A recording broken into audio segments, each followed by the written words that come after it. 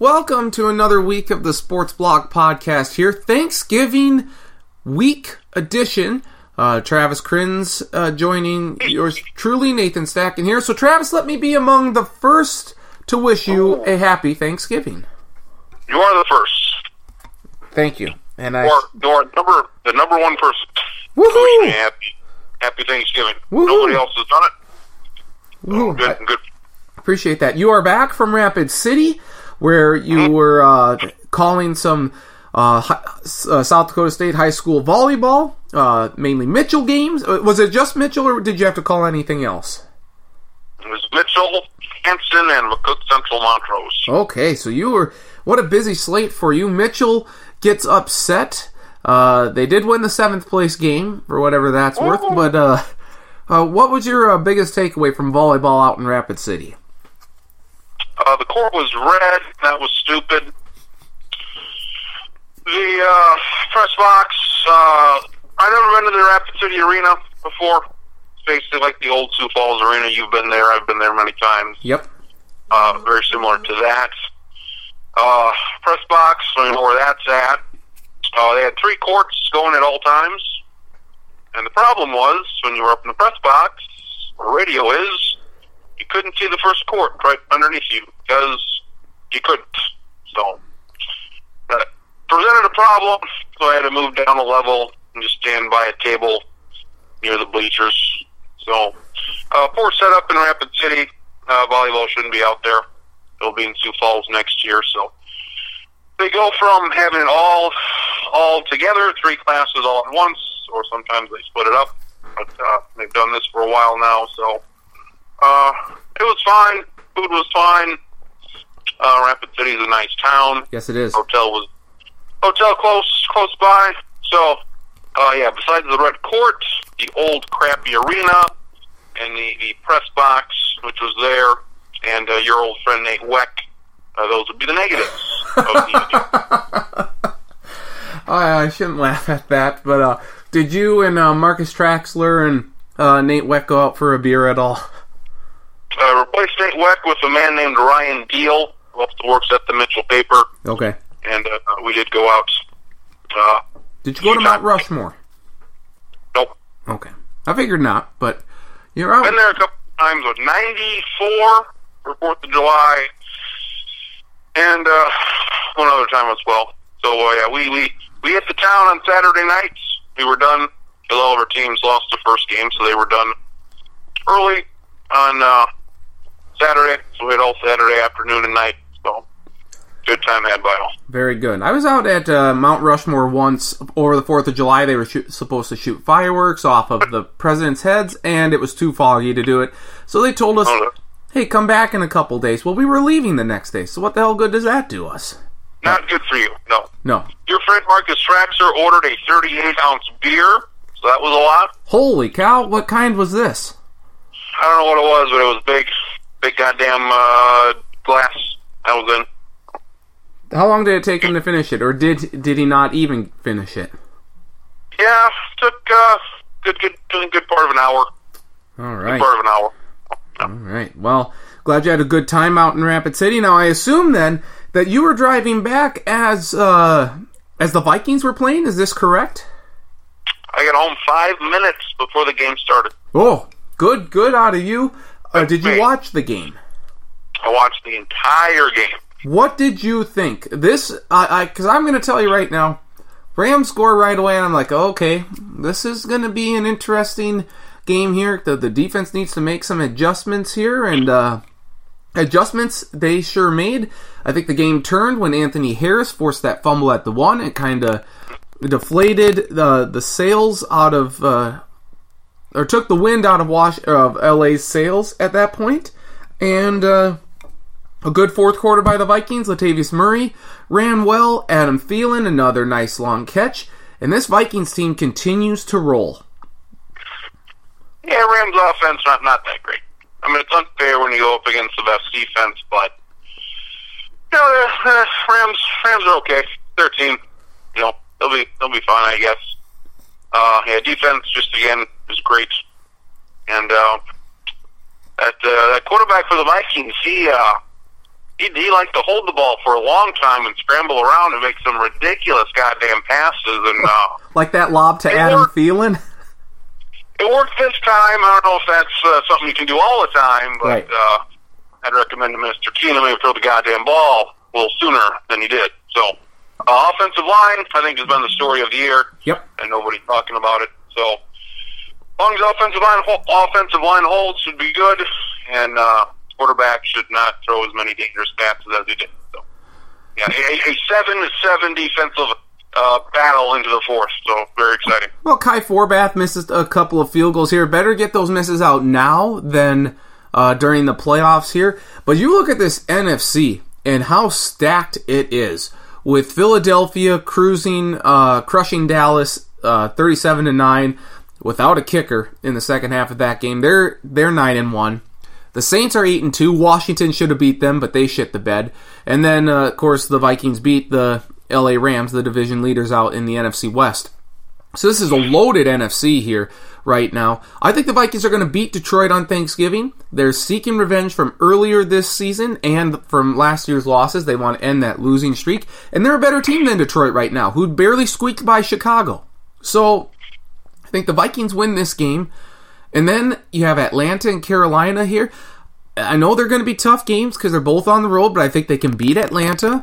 And I think there's a chance they can beat Carolina too. I think they match up fairly well with them. And then you end with Cincinnati, the Brett Hundley-led Packers, and Chicago. So, I mean, the sky's the limit here for the Vikings here. Are you starting to become a believer? I'm not getting all on board yet, and I'm trying not to get the hopes and expectations up too much, but this seems like a much different team than last year. Would you not agree with that?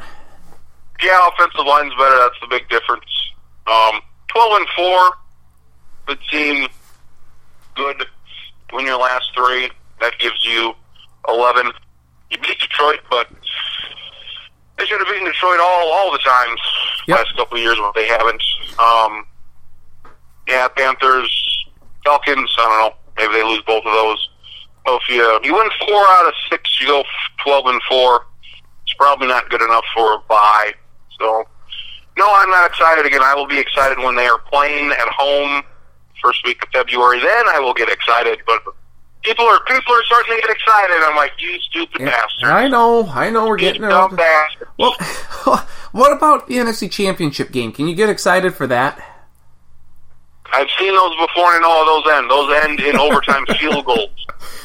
So, you win that, I'll get excited. How about that? Okay, all right. I'll do it. But at least you're kind of getting on board here. That's great. How about the terrible decision? You know what? The Cleveland Browns are a disaster of a franchise right now, having passed on Deshaun Watson and Carson Wentz. But the Buffalo Bills are right behind them. And how about them benching Tyrod Taylor for Nathan Peterman?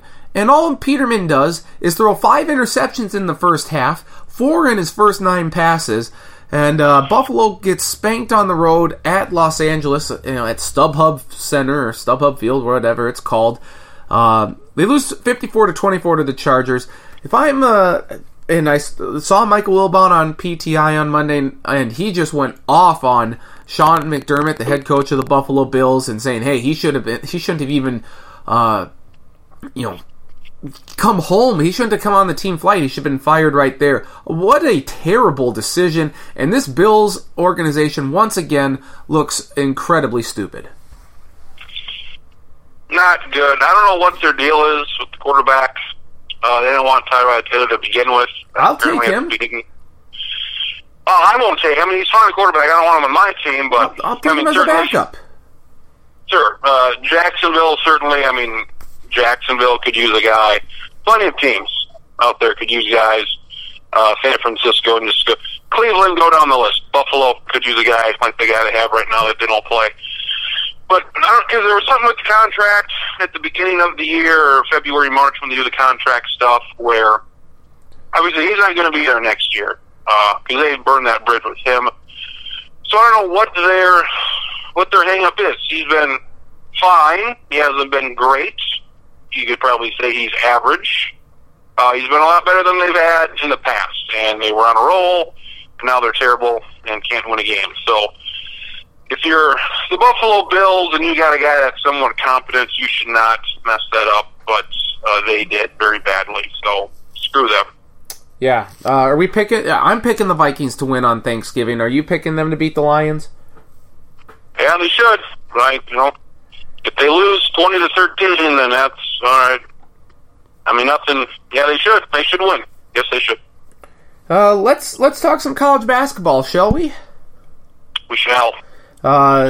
Quite the week in college basketball. We have a lot of tournaments coming up here, so that's always some big stuff. The Puerto Rico tournament's being played in Charleston because Puerto Rico is still in devastation there from the hurricane, so that's no good.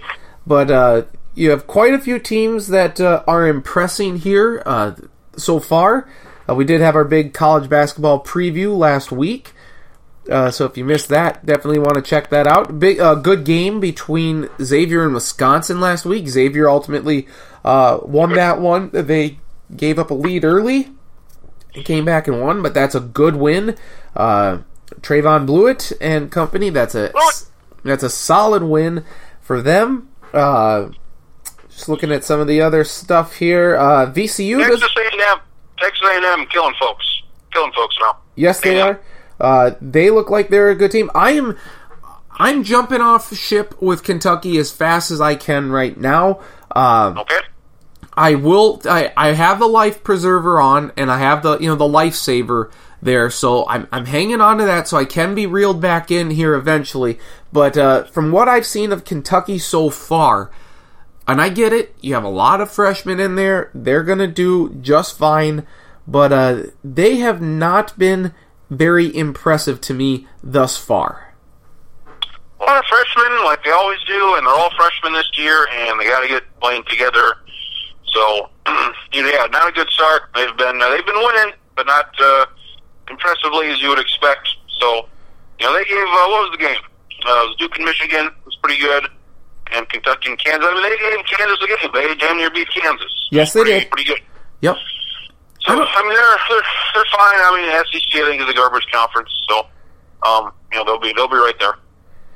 I don't think they're winning the national title. I mean, I don't think they're winning I think Duke's winning the national title, but I don't think Kentucky's going to the Final Four. But Calipari, he'll win his couple games in the tournament. Yep. Let's see anything else here of major note. Yeah, Creighton's good. Creighton beat UCLA on Monday, 100-89 in Kansas City. So a good win for Creighton. Yep, and they beat Northwestern too earlier. Northwestern then got blown out by Texas Tech over the weekend, so maybe Northwestern's not quite as good as we thought they could be again this year. Yeah, we'll see. I mean, I think they're going to be on that bubble. Maybe Creighton, Wisconsin coming up tomorrow. Be another good win for Creighton if they can do that. Maui Invitational. Wichita State had a good come-from-behind victory today against Cal. Yes, yep. Big win for them. Yep, the PK80 tournament's coming up here this week. That's going to be good. And for people who don't know, that's PK is for Phil Knight, founder of Nike. He's turning 80, so they're doing a big tournament this year in honor of him. And the likes of Portland and Portland State are going to be in it. That's great. It's the first tournament named after a hockey player. Yes, sir. Yes. So that's good. Ohio and Indiana State played a quadruple overtime game.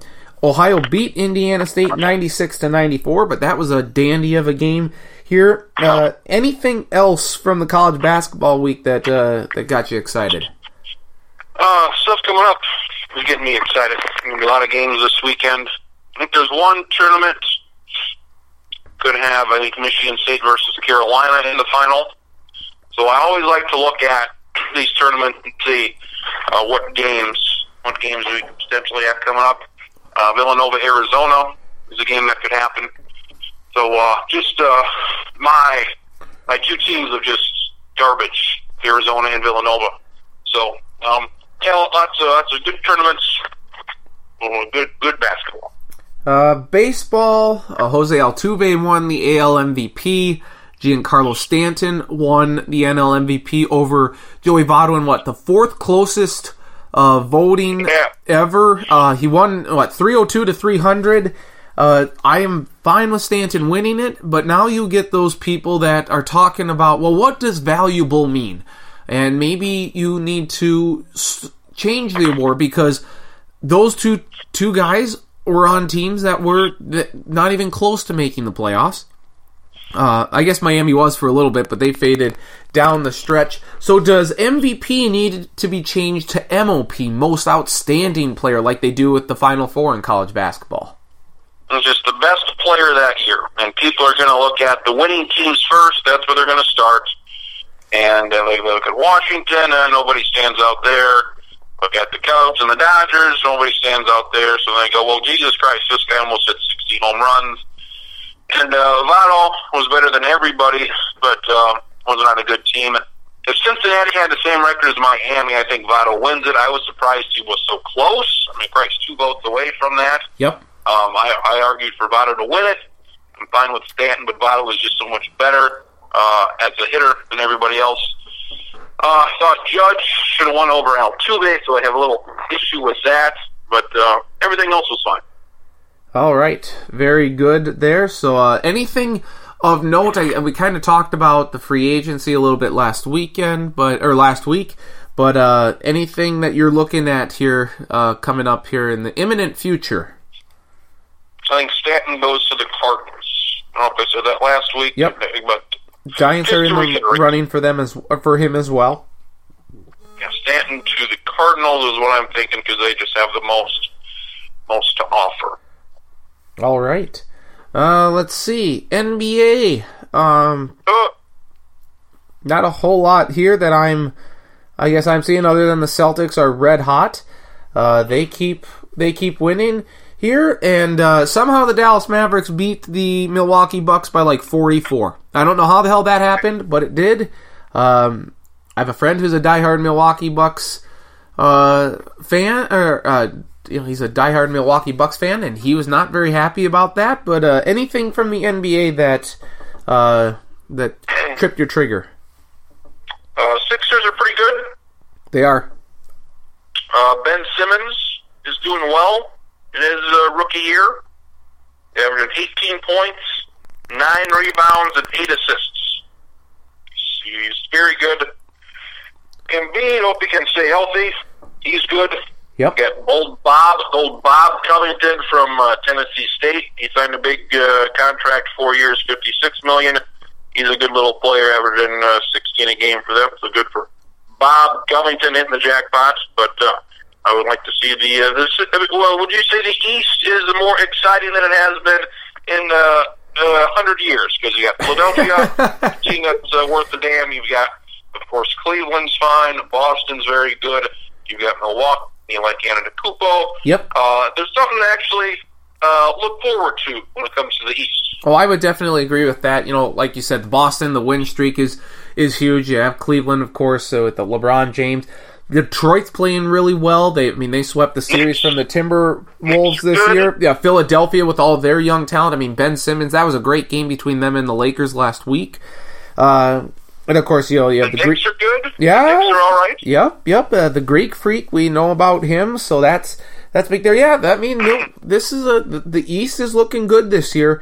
And yet you still have your garbage teams like Chicago and Atlanta, but you have garbage out in the West in Sacramento and Dallas. So that's good. And I don't know if I would say people greatly overestimated how good the West was going to be. I'm surprised how bad the Clippers are. They've lost 8 in a row. They're 5-10. Oh, goddamn, I thought they were better than that. I did too. But they've fallen on hard times here. Losers of 8 in a row. Some of these games have been close, and you look at the competition that they've played. It's pretty good, but the Clippers. I don't know if this necessarily means that Chris Paul was the kind of the glue that held this team together, but certainly it's not looking good so far for them. Oh yeah, they're 50, 55 win team with them. Without them, they may not finish over 500. So he's a big deal. Golden State, Houston, Golden folks, Spurs always there, and no Northwest should be a good little deal there between them. I mean, Denver's fun to watch. Portland, I like their guards. And Timberwolves doing fine. So the West not so hot. Not so hot right now. Again, you just got Golden State, Houston, Spurs, and everybody else. And my weekly time to panic mode here for the Cleveland Cavaliers. They've only won 5 games in a row, and they've only been beating some solid teams, like the Knicks and the Hornets on the road, and the Mavs. They beat them. They beat the Clippers at home. They beat the Pistons on the road. Panic time in Cleveland. They have the 4th best record in the East. I'm sure they'll finish with the 2nd best record. They've lost to bad teams and they've beaten the good teams. So that's what they've done. They beat Boston. They beat Milwaukee. They beat the Wizards. They beat Milwaukee again. They beat the Pistons. They beat the good teams. Lose to the bad teams. Lose to the Hawks. Lose to the Pacers. Lose to the Pelicans. Lose to the Nets, for Christ's sake. But if you want to look at something, I would say not will Boston beat Cleveland? I think that's a discussion. Yep.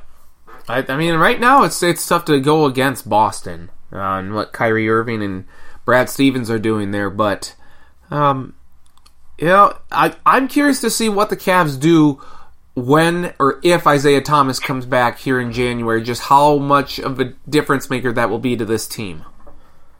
It'll make a difference. It'll definitely make a difference. So, Boston's won 16 in a row and nobody's talking about it at all. I wouldn't say no one's talking about it. I think plenty of people are talking about it, but it gets overshadowed by the likes of Lonzo Ball and Cleveland and all that sort of jazz here. Not the Utah Jazz. And of course I was being facetious and a little sarcastic with the panic mode here in Cleveland. They're riding the ship, that's fine. Speaking of, no, not even going to go there. I was going to go something with LeVar Ball and... these are the 2 people you hate the most. I do. Send them both to North Korea. Outside of the Ball family, the only guy that could make you root for the Ball family, and look at him go. Yeah, you know what? I don't even know what to... Send them both to North Korea. How's that sound? Send them both. Send them both. It's just so stupid. Tweet... LeVar, shut the hell up. That's all I gotta say. I hope he has a terrible Thanksgiving. I really do. Those UCLA players, by the way, suspended indefinitely. Did any of them get released? Nope. Okay. That's a shame. They probably should do that, but that's neither here nor there, I guess. College football, SDSU, a big win over USD. Then they get the 5 seed, and guess who they're going to get in the second round after their bye? You and I. They're going to take. Enough. I know you and I. Me. You and I are going to take on SDSU. I don't like our chances necessarily, but if we have Kurt Warner and David Johnson with us, we might have a chance. Well, Jack's fans will find a way to bitch about them, I suppose. And they got their wish. They got to play North Dakota State until finals. You're right. Here they are, the one team that beat them this year at home. Here it is. Yeah, Northern Iowa. When you just look at the bracket as it played out, yes, I'm not going to complain too much. It is, SDSU can beat Northern Iowa. It's not a huge deal, but it does make it a little bit more difficult. I actually give SDSU a better chance to beat Central Arkansas than I do Northern Iowa. I don't know if I go that far. I mean, Central Arkansas plays in a shit division. In a shit conference. Yeah, I mean, you gotta go on the road and you gotta do it. Northern Iowa. I mean, SDSU, they're going to play a team in their conference in the second round. Yep. But there was going to be USD, Northern Iowa, Western, whoever. So that's what they have to do. Well, I think they're going to beat Northern Iowa. It would have been nice to have someone else. Like, how come they couldn't get Northern Arizona and San Diego on that side? Because they're out west. Well, I mean, but North Dakota State gets them. That's all I'm saying. But you're right, North Dakota State on the opposite side. They're going to have a cakewalk down to Frisco. It's going to be SDSU or JMU, James Madison, I think, coming out of the left side of the bracket. But we will say at least SDSU got a bye, and that was a good win against USD and Dallas Goedert's catch. I mean, if there's any doubt that he's the number one tight end in the country, or at least among the discussion here, if you want to throw the Oklahoma tight end in, I'm fine with that. Penn State's tight end, that's great. But Dallas Goedert's catch on 3rd and 1 against USD was sensational. Have you seen this catch? I saw this catch live, actually, on a Marcus Traxler phone. This was a very good catch. Great catch. I mean, he just snakes this one-handed like it's nothing. And we've seen him do one-handed catches before, so this is nothing new. But falling back and just not even having to bring it into his body, it's just incredible. That this guy is... How did SDSU land him, or how did he become so good? You know, with the flying under the radar, the Britain Bomber, Dallas Goedert, a name you'll never forget. I mean, all of SDSU's great players are just guys that are just random guys. Yep. They're, Walters was just a guy. Dom was a guy. You had Goddard. He was he got a scholarship. He was a walk-on. Zenner. Just some guy. Yeah, Zenner. Just some guy from Western Minnesota. So other great guys, they develop them into something special. So good for them. And I would say James Madison, North Dakota State rematch. We're going to get that. Yep, I kind of agree with that as well. College football weekend, though, not a whole lot happening here. We're very excited for the Iron Bowl between Auburn and Alabama. I'm leaning towards Auburn to win that game. But anything else from the college football weekend other than Jim Mora Jr. getting fired on his birthday that caught your attention? I didn't see much. Good week not to see anything. Nothing happened. Brian Kelly maybe going to Florida, talking with UCLA. I'd imagine you go to Florida. Over that, Baker Mayfield grabbing his dick and balls. That was fun. Big fan of this guy. He doesn't get to be the captain on senior night. Big fucking deal. He's going to win the Heisman in 3 weeks, so good for him. Now, and I want to see what he does in the NFL. Now, let me ask you this here, because you and I were both, again, I'm sorry, I brought Northern Iowa into the discussion. I am sorry. Travis and yours truly were both on Johnny Manziel. We thought coming out of that draft that Johnny Manziel was going to be something special in the NFL, that he was the best quarterback of the bunch, that we'd like to see him on the Vikings instead of, the Derek Carr or Teddy Bridgewater. And and he's flamed out in part. I'm thinking it's because he was with the Cleveland Browns, who have a track record for being absolutely terrible. But again, he's out. And I've heard the comparison. It's hard not to see it. Baker Mayfield to Johnny Manziel. I've even heard of Ted Cruz. On Duke, Grayson Allen. Just with his antics and stuff. Do you think? Do we think he's a better person than Johnny Manziel? I would say yes. I think he could control that a little bit more. But do we think he's going to do anything stupid to, once he gets that NFL chance, to wreck it in a matter of 2 or 3 years? Manziel, he thought booze and drugs were more important. So, with him, he played a couple games. We never got to see what he could actually do. And he ended up with the worst team he could possibly go to. So, yeah, I would have loved to have seen him with the Vikings. We've seen it doesn't take much of a quarterback for the Vikings to be good. Baker Mayfield doesn't do anything to hurt his team. There's no penalties here. He doesn't meet his girlfriend, doesn't meet his wife, or is on pills and shit. He's a shit talker because he knows he's the best. He knows he's the best, and that's great. Kansas. I think he said something to Kansas like, "Dude, you've got one win. Shut the hell up. Talk, basketball. Your basketball Kansas instigated this by not shaking his hand. And at first, when you look at the video, I was looking more at the kids. Like, the kids aren't shaking Baker Mayfield's hand. And I thought maybe Baker was upset that the kids weren't doing anything here. But after the game? No, this was before. This is for the toss. Baker Mayfield's, the captains shake hands, have a good game. And Kansas didn't. They didn't shake Baker Mayfield's hand at all. And I think that's what really instigated this. And then, a cheap shot by a Kansas defensive back or something, a late hit that probably should have gotten him, the Kansas guy ejected, and then Baker just goes off on the Kansas crowd. Well, I'm sure all 5 people there. Not the kid with the I am sad poster. That kid will live in infamy, or not infamy, but good job, kid. You're famous now, and I think everyone feels your pain with how bad this Kansas program is. Yeah, screw Kansas. I'm sure they had a reason not to shake hands with them, but just shit-talking Baylor before the game when they almost lost to Baylor. He's fun to watch. He's fun to watch. So I'm intrigued by him. I'll be like a 5th, 6th round pick. And I mean, this stuff should not hurt his draft stock. 5th or 6th round? Yeah, a word. What? No, wait. He's not. He's like 2nd or 3rd round talent here. 2nd or 3rd round. Oh yeah, talent-wise, but guess what, Stacking? He's short. So those short guys, and he likes to run a lot. Oh, he's probably got those small hands too. They're not going to like those short guys that run, as we know.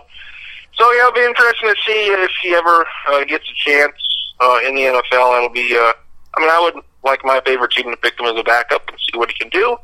But yeah, good for him, and he'll make the playoff and play Alabama. See how that goes for him. Yeah, and Miami survived a scare with Virginia here. We're looking at this college football playoff here, and it's really now, I think, down to six teams, really. 6. Yep, it's coming down to Alabama, Auburn, Georgia, Wisconsin, Clemson, and Miami. Oh, did I forget? And Oklahoma. I'm sorry, 7 teams. 7 teams. Coincidentally or not, they're the top 7 teams ranked in the college football playoff. But I don't see any other team past 7 that's going to be able to make it in. I really don't. Ohio State? Nope, I don't. I don't. Well, yeah, I suppose so. But every team in front of them is going to lose. Ohio State beat Wisconsin. Wisconsin's out. Alabama beats Auburn. Auburn's out. Alabama beats Georgia. Georgia's out. Clemson, Miami, whoever loses that is out. So I think. We play this hypothetical here from time to time, but let's say again, just for the sake of discussion here, Auburn beats Alabama, beats Georgia. They're in the championship game, right? Yep. Auburn is in. I would put them as the 1 seed with 2 losses. I don't know if they will, but they will have beaten the number 1 team in the country twice in 3 weeks. That is goddamn impressive. Oklahoma wins they beat West Virginia, then they win the Big 12 championship. They're in, right? Yeah, Tennessee, TCU, Iowa State, whoever the hell they play, doesn't matter. They win, good for them. Clemson and Miami play in the ACC championship game. Winner of that is in, right? Yep, so you're only in 1 spot, you go to the Big 10. Or do you give it to 1-loss Alabama? Yeah, that's going to be the discussion. 2-loss Ohio State, undefeated Wisconsin, 1-loss Alabama. Hell, we talk about Wisconsin's schedule, the Sagarin ratings. You're familiar with the Sagarin ratings? Yep. They have Wisconsin with a tougher schedule than Alabama. Alabama does not have a tough schedule. I think that will change when they beat Auburn, or if they beat Georgia. That will definitely change. But if they don't beat Auburn, I don't see how Alabama gets in. It's their name, but their schedule, their wins. We said this last week. They beat Mississippi State. They beat LSU. They don't have the wins. Florida State did not end up being what we thought they would. Just look at the schedule. Alabama doesn't have the wins. So, I would leave them out. So, but would you... Okay, so a 1-loss Alabama team or an undefeated Wisconsin team, you're putting Wisconsin in. And I'm totally fine with that. I would. Because they would do Ohio State, Alabama. If it comes down to that, I've made my decision now of Wisconsin over a 1-loss Alabama.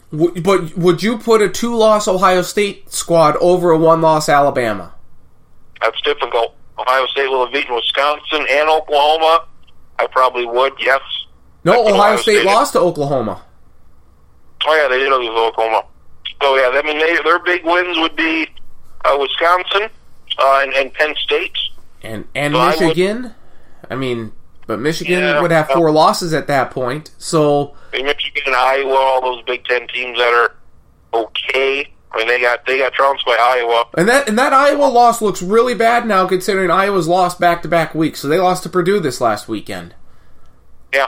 So, I mean, it's a discussion. I'm sure Alabama, just based on name, is going to get the benefit of the doubt, and I hope that doesn't happen. But at the same time, wouldn't Ohio State be getting the benefit of the doubt too by having 2 losses over a 1-loss Alabama team? I guess that's the whole thing in all of this here. I mean, if you're going to look at 2-loss teams, Auburn is the clear case. Like, hey, they have 2 losses, but look at the teams that they beat. Their victories would be far greater or far better than any win that Ohio State has. But then, if you're going to look at it, yes, Ohio State does only have 2 losses. That's all well and good.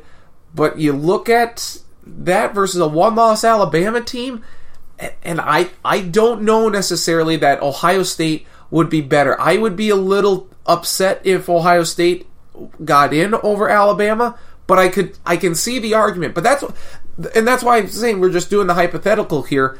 Because what if Georgia beats Alabama? I mean, you could still get 2 SEC teams in, assuming Georgia and Alabama meet. And then it's going to come, and then you're going to have to come, or does Alabama not get in over a Wisconsin, an undefeated Wisconsin? Then I think if Alabama beats Auburn, it takes Auburn out, and it takes Ohio State out.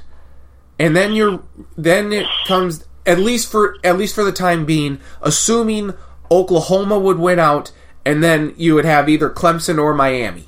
And then it would come down to whether or not Wisconsin can actually do it.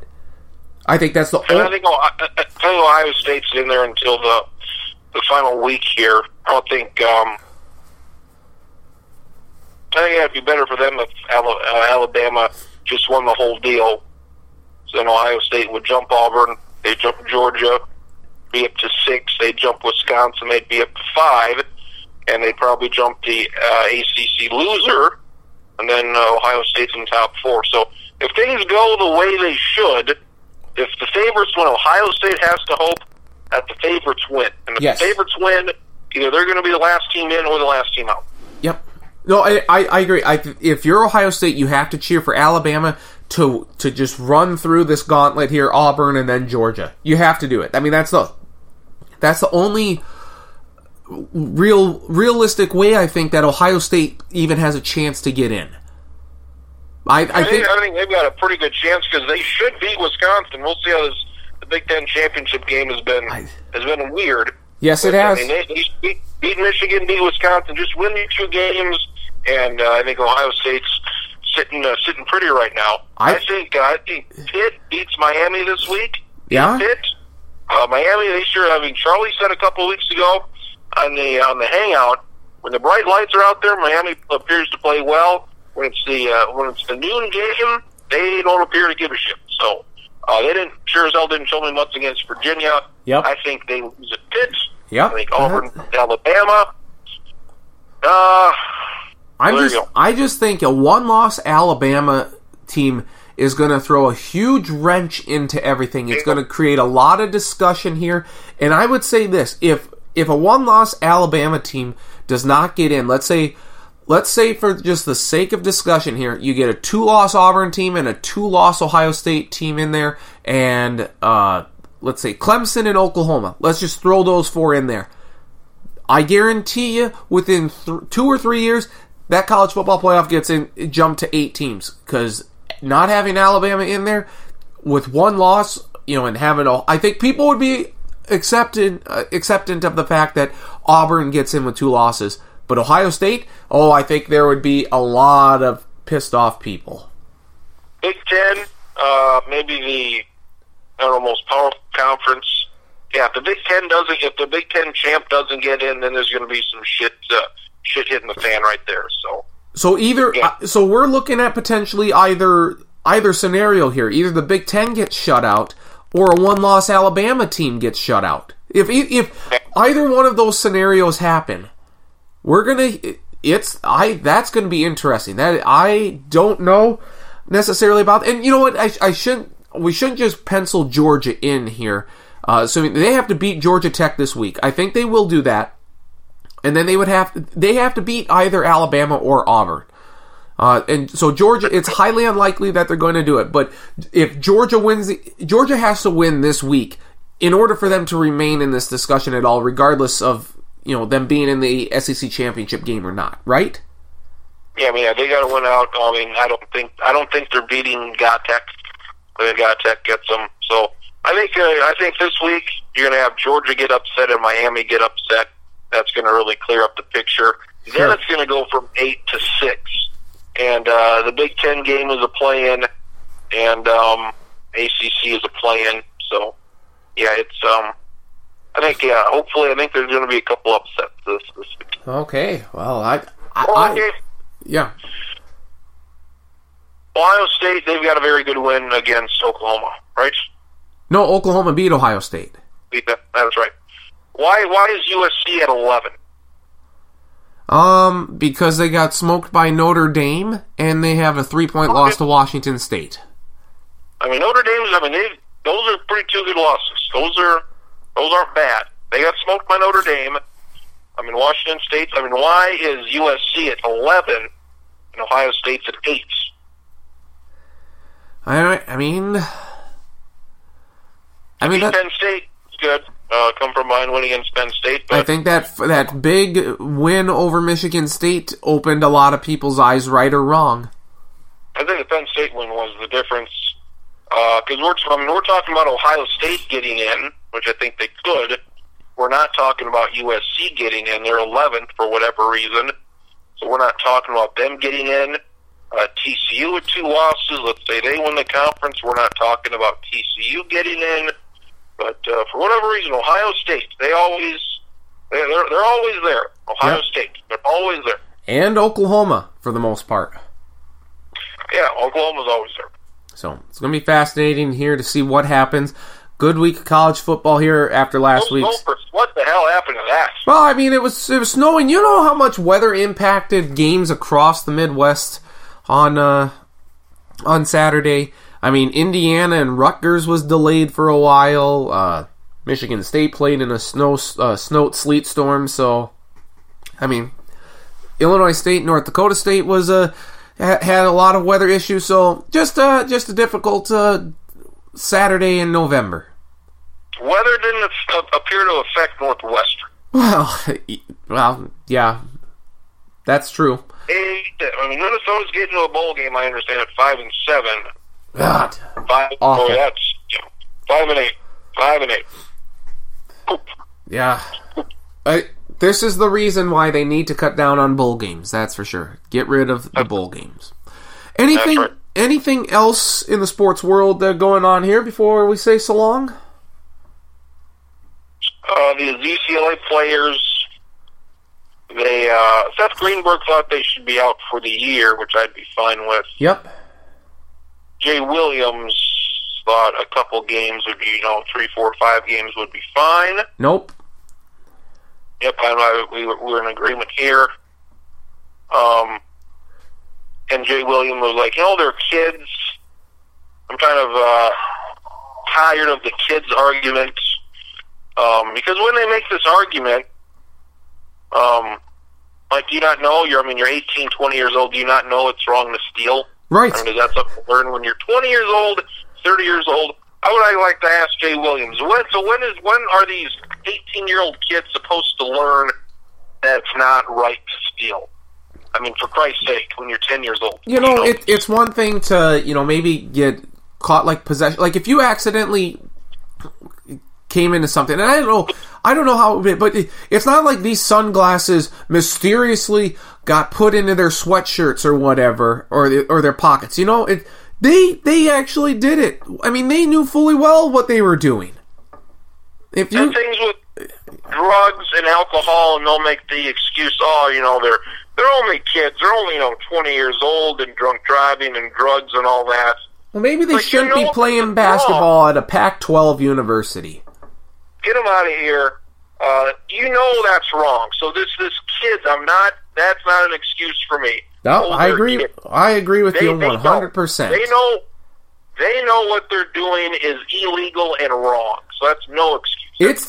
It's different than, this is way different than, say, Baker Mayfield and the maturity and stuff. You know, the in-game emotions. Like, yes, you need to be a little more mature, Baker, but that's in-game, and he's not doing anything against the law. This is against the law. You're stealing. You're shoplifting. I mean, it's blatant. It's plain as day. So you and I are in complete agreement with Seth Greenberg here. I think anything, from half a season, I'm fine if they suspend him the whole season. If you want to do a half season, and then don't say, we're giving you the right to transfer. No, you sit your asses down, you do your work in the classroom. If you want to, transfer after that, or, if you want to declare for the NBA, fine. But otherwise, come back. You're more than welcome to come back, but sit your ass down for the year. Fine with me. Also, I'm intrigued by the bowl game predictions. I haven't looked at the bowl games for a long time, and now we're getting down there. We're looking at the playoff. Know what teams are going to be in those other bowl games. You'd have Auburn and maybe Central Florida in the Peach Bowl if Auburn doesn't win it. Orange Bowl needs an ACC team, so that'd probably be Miami against Georgia. Again, we all want to see Miami and Georgia because of Mark Richt in the Orange Bowl. The Orange Bowl has to take Notre Dame, a Big Ten or SEC, so we like the Georgia there. Yep. Fiesta Bowl, it could be anybody. Let's say it's Ohio State USC or maybe Wisconsin USC. USC Pac-12 winner versus Big Ten loser. And Cotton Bowl, again, could be anybody. I would say maybe take Penn State and Notre Dame. I think Notre Dame's getting in with 2 losses, and Penn State would have 2 losses as well. So those are kind of your teams right there. TCU, they get left out, but should be okay. Yeah, and we're gonna get a lot of 5 and 7 teams in here because that's great. That's just what college football needs. But terrible. But I digress. Mr. Crins, have a happy Thanksgiving. Enjoy all the food. Enjoy all the football, and thankful that we're able to do this podcast together here and all the help that you provide. So thank you for that, and I hope you have a great holiday, my friend. Once that Vikings game's done about 2:30, we're going to go a little nuts on the college basketball here, so that'll be fun. Yes, absolutely. Have a great holiday. I'll talk to you next week. All right, we'll see you later. Travis Crins joining us here at Sports Block Podcast. Appreciate his time and perspective, as always, on all things sports. Yep. Oh, turkey and the football, and I would much rather. I like the mashed potatoes and the stuffing and the gravy and the dinner rolls and maybe the pie. The turkey actually comes secondary. Actually, it was really cool. Sunday night, during the Philadelphia Eagles-Dallas Cowboys telecast, they showed a cutaway of a turkey farm in Alexandria, Minnesota, which is 100 miles away from me. But just cool because why they showed a turkey farm in Alexandria, Minnesota, and not some... I don't know if they grow turkeys in Texas or not. I would assume not. Apparently Minnesota is a big turkey industry in the state. But just weird that NBC would choose to do a cutaway to Minnesota during the Cowboys-Eagles game. But I digress. It was fun. We'll continue the college football talk, though, next with Charlie Hildebrand from the Sioux City Journal. Play some Bull Bound or not. And we'll wrap up the Sports Block podcast with a look at what else going, or what happened in Week 11 in the NFL and make some picks for Week 12 here. It's a Sports Block podcast now on iTunes. Also, you can always follow me on Twitter at NDStackin. Otherwise, on Facebook, Nathan Stackin. Have a link posted to the podcast.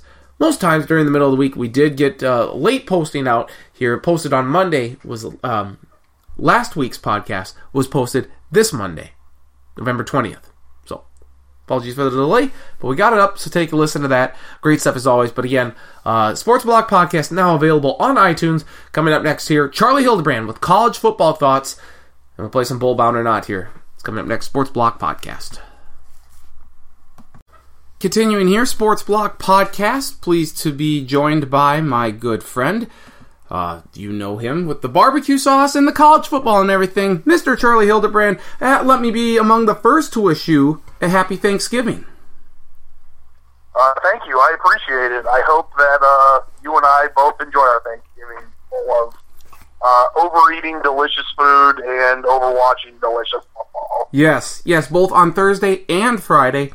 And then why not continue to indulge ourselves over the weekend? Before we get to that, though, let's just look back to last week here. Not really anything of note. Hey, Minnesota, after putting up 54 points on Nebraska, scored a big old fat goose egg against Northwestern. A lot of games were in some shitty conditions this week, especially across the middle part of the country. Michigan State had a lot of snow.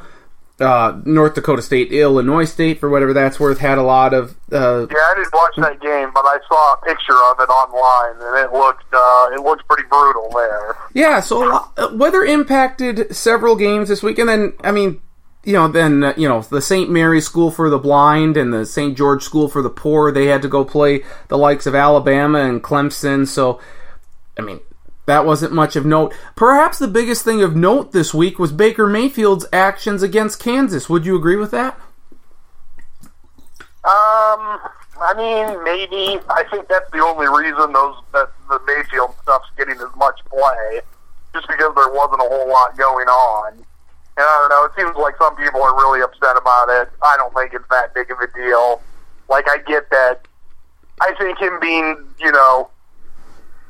not starting the game, I'm okay with that as punishment. Just, I'm not going to condone what he did, but it's also kind of like, if we're going to be really upset about this, we're going to have to go back and look at a lot of great college football players, but it's like, oh, one time you spit in a guy's face at the bottom of a pile or stuff like that.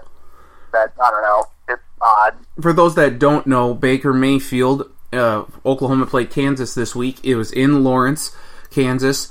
It started out... Kansas, I think, was the one that instigated this because they refused to shake Baker Mayfield's hand during the coin... They refused to shake his hand, and then also a Kansas defensive back, took a... 10 years ago, 15 years ago, it would have just been probably a roughing the passer. Now he should have been ejected, but the Kansas guy wasn't. Yep. On a cheap shot on a pass play. Yep. And, I don't know. It's... maybe my favorite thing about this is when ESPN shows images of it, they blur his crotch. Right. We mistakenly give the image like he actually whipped his junk out. Right. He did not. But when you see that, they're like, we better blur this. It's like, you're actually making it worse than it even is. Exactly. So he had a little crotch grab in there. He yelled something about your mother. Oh, basketball, the Kansas fans. Yes, yeah. He taunted the fans. So it's not a good look for him necessarily. Now there's, people are kind of comparing him to, the Grayson Allen of Duke in college basketball, or Johnny Manziel at Texas A&M. I don't think he's he's not quite that extreme, but don't you think he needs to grow up and mature just a wee bit to make sure that he has a bright future in the NFL? Hopefully he does. Like I said before, I'm not condoning the stuff that he did, but I don't know, I think there's times we make too big of a deal about it. Like, if we think of just, when we were that age in college, just doing anything competitive with friends, there would be times people would do stuff like that. I think the only difference is that it was caught on camera and then it was broadcast to millions of people, and that's the only reason we're making a big deal about it. And he is at on South Dakota State. We probably both heard or saw worse stuff in intramural basketball or flag football games. Well, right, but he is on a top 5 team in the country. He is kind of a public figure now, and let's face it, he still shouldn't be doing this stuff, but he was provoked a little bit. Kansas needs to be a little more mature too, or maybe Kansas should just have a football team. I don't know. That might help, but either way, Oklahoma is dealing with it internally. Baker Mayfield will not start against West Virginia this upcoming week. So Which I would assume means he won't play the first series, and then we'll play every series after that. Right. I mean, that's what you would hope, because it will be senior day and whatnot. I don't think he's not a senior, is he? He is a senior. He is a senior. Oh, yeah. Finally. Yeah. After all these years.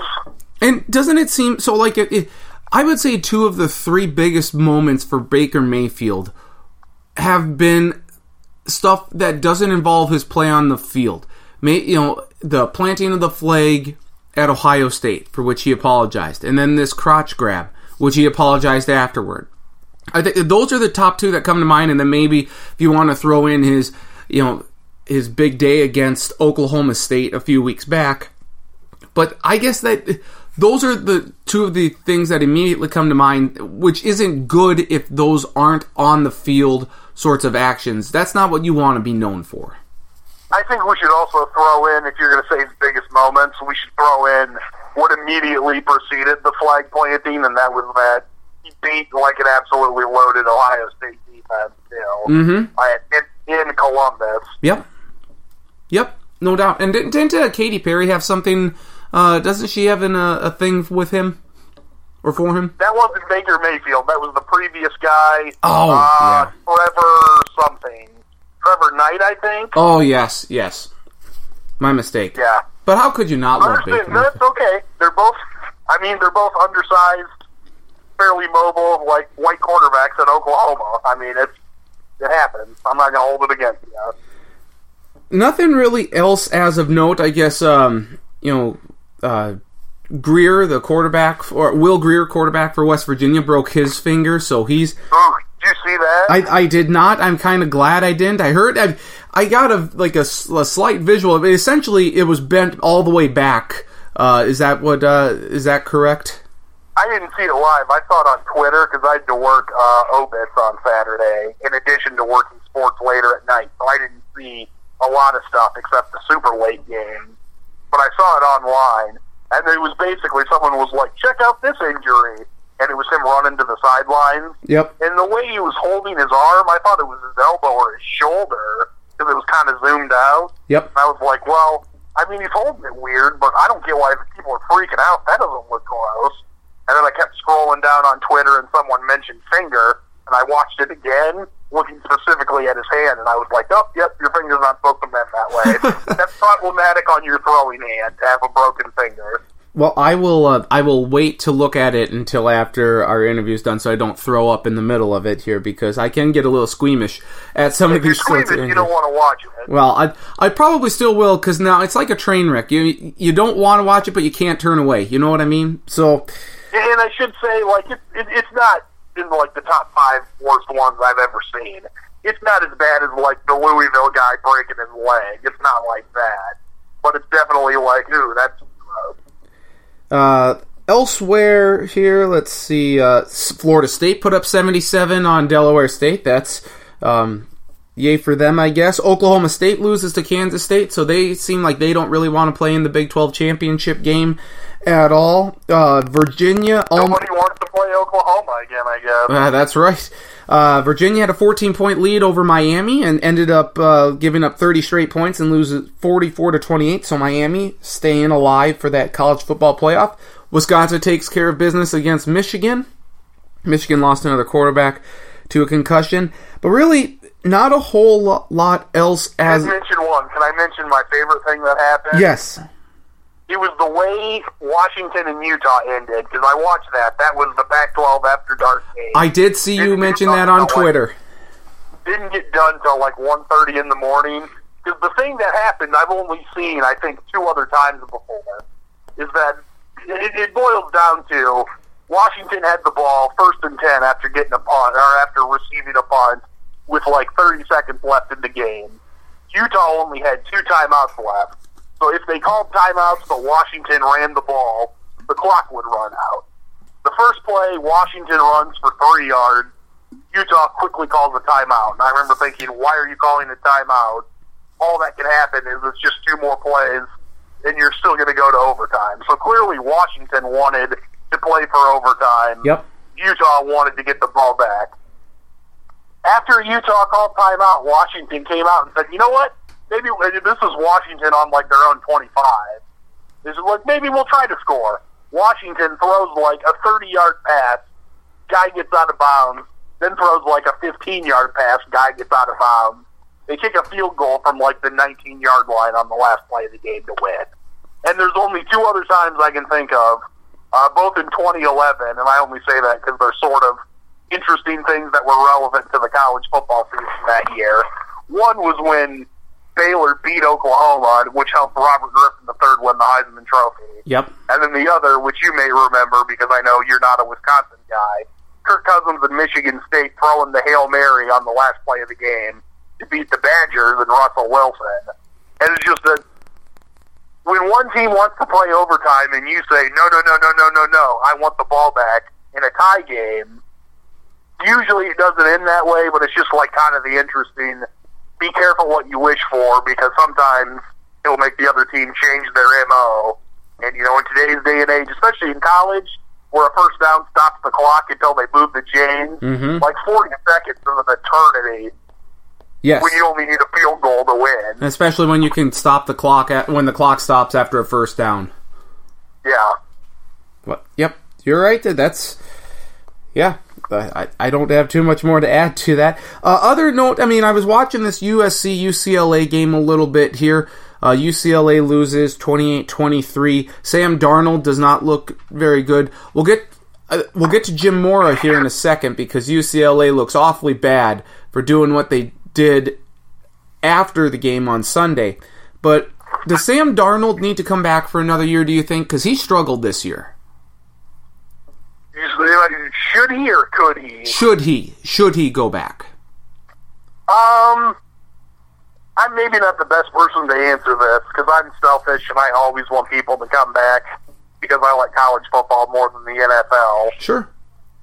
I think he's still probably going to get drafted in the top 5, though. And if you're a top 15 pick, I think you generally should just go pro. Or if you're, a guy whose speed is important, so, a running back or receiver or a defensive back, then I would say maybe, like, if you're in the first 2 rounds, you should go with giving the chance. And since I think even if hasn't been great at times, I think Darnold's still easily going to go in the top 15. So, no. I think he could, if he came back, I think it could help him. But the other problem is the more film you get and the more time they have to pick you apart, the more flaws they'll find, whether they're real flaws or flaws that aren't as big of a deal as they should be. And which is like maybe one of the easiest examples I can think of. Other USC quarterbacks. Matt Leinart? With Matt Leinart. Yep. Came back, went like 12th or whatever. And then I'm blanking on the guy in like 2011 or 12 that came back for USC's last season because they finally were done with the bowl ban. Oh. And he, I can't remember his name, but I don't think he even went in the first round. Was it Matt Barkley?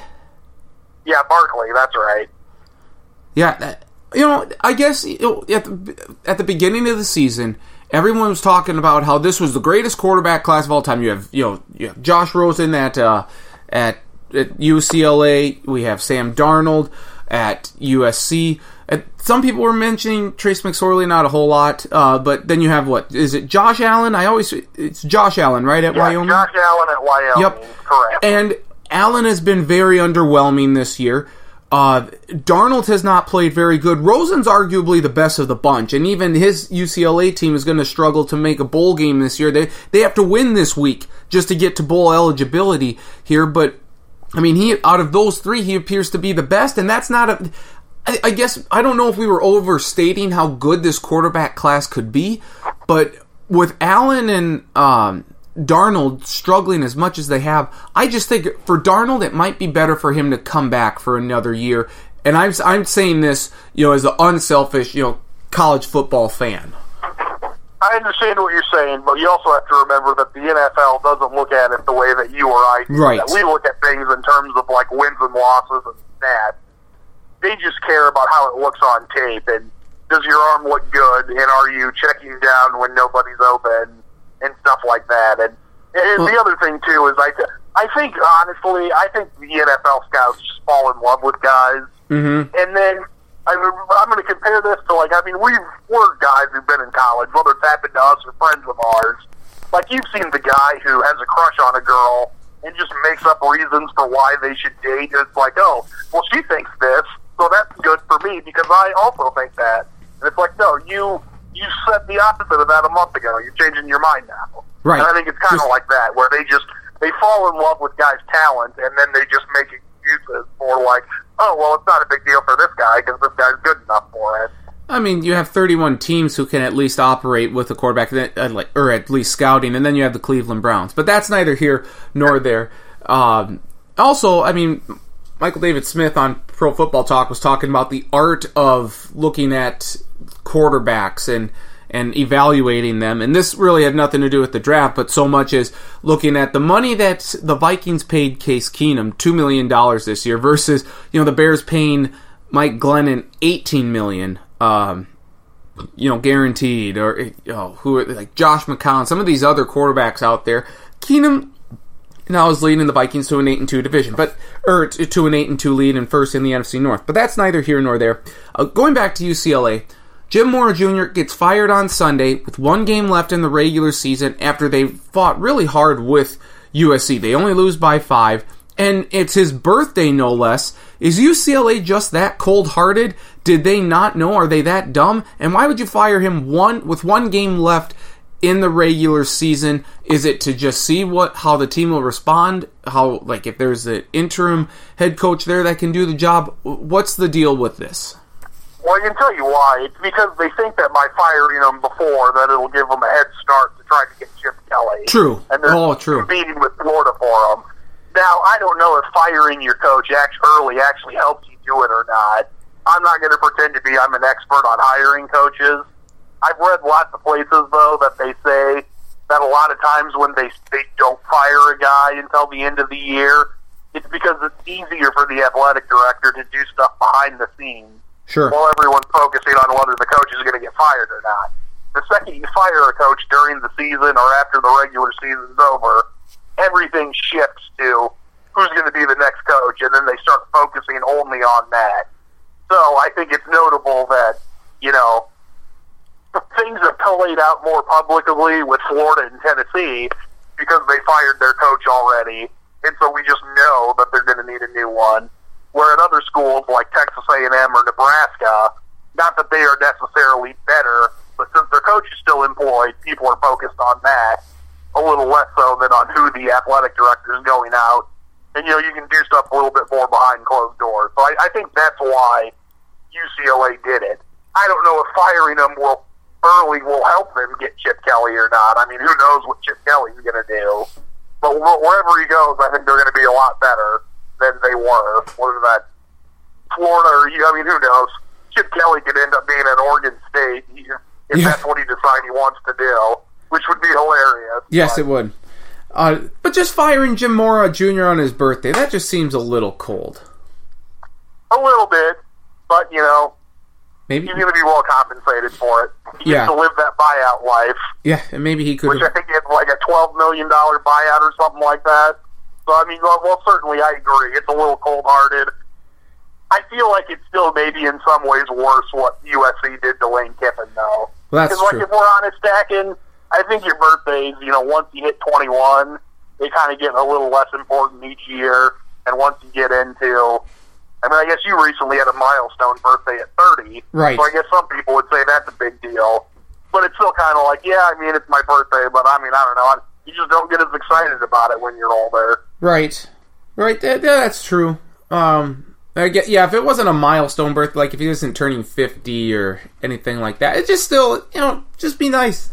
Fire the guy on Monday, or fire him right after the game on Saturday night, if you so chose. Just come on, UCLA, be better than that. But as we head into this week, a lot of good games here. We get a whole full slate on Friday. That's going to be great. Virginia Tech, Virginia. That's going to be intriguing. Can Miami avoid the upset at Pitt?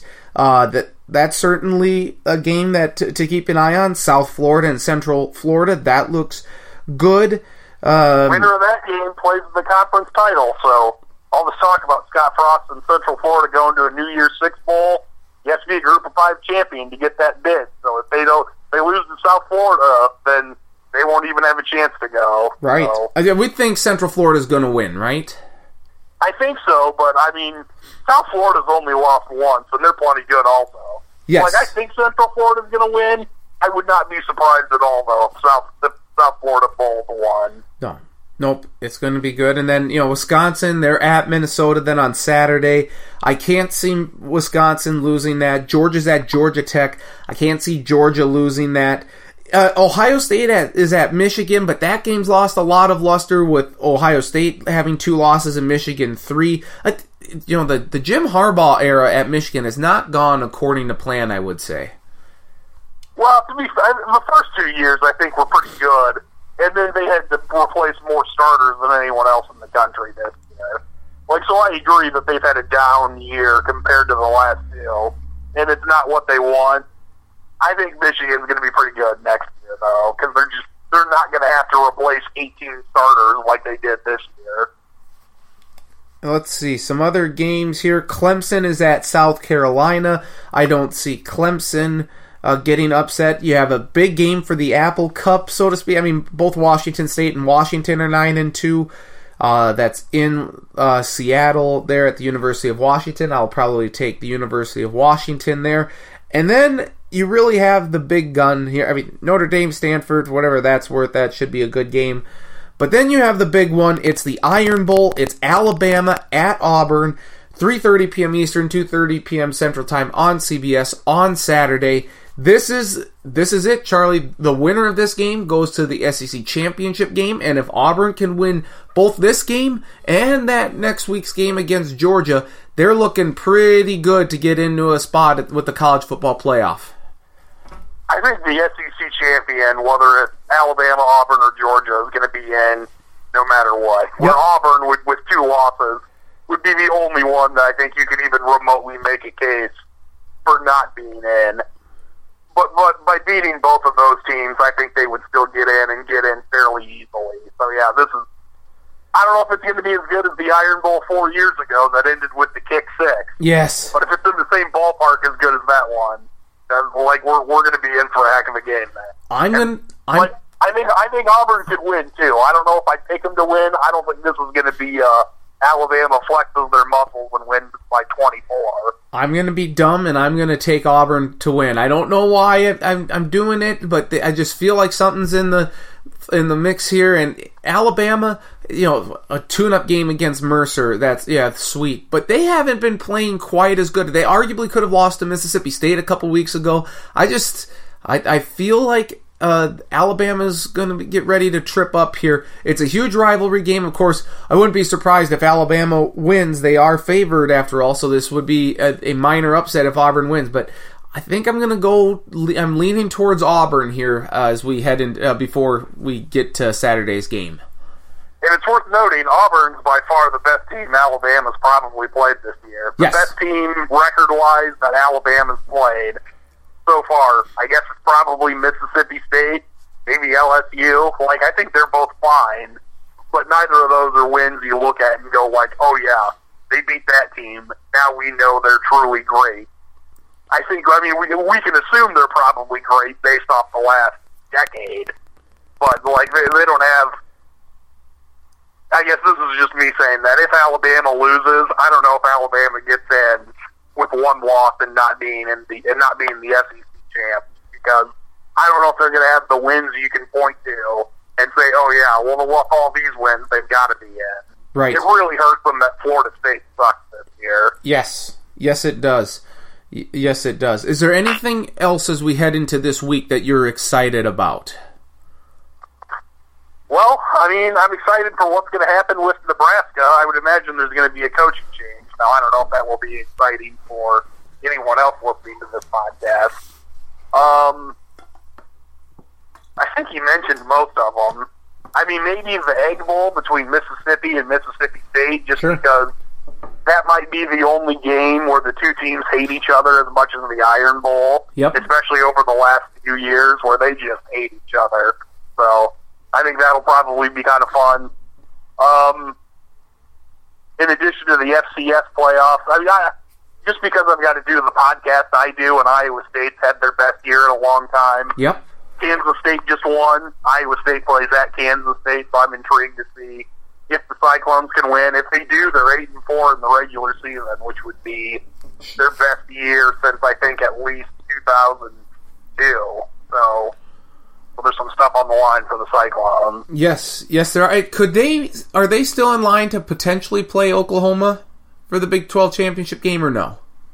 I think they technically could, but it would be, you would need TCU to lose, and you would need Iowa State to come out with, like there's a way there can be 4 teams or 5 teams vying with the same record trying to get the second spot. And then I don't know how they figure that out with tiebreakers. I mean, it might go down to like a Friday Night Lights movie coin flip for all I know. I think it's possible, but I don't think it's likely. I was going to say that this is the last week of Bowl Bound or not, but we might have a few games next week, so I won't quite say that this is the last week of Bowl Bound or not. But this is the last game essentially for just about every team playing this week here. Can they make it to bowl season? I don't know for sure, but we're about to find out here. Everyone again loves this game. Cheyenne in Wyoming, she loves it. Casper, the friendly ghost from Wyoming too.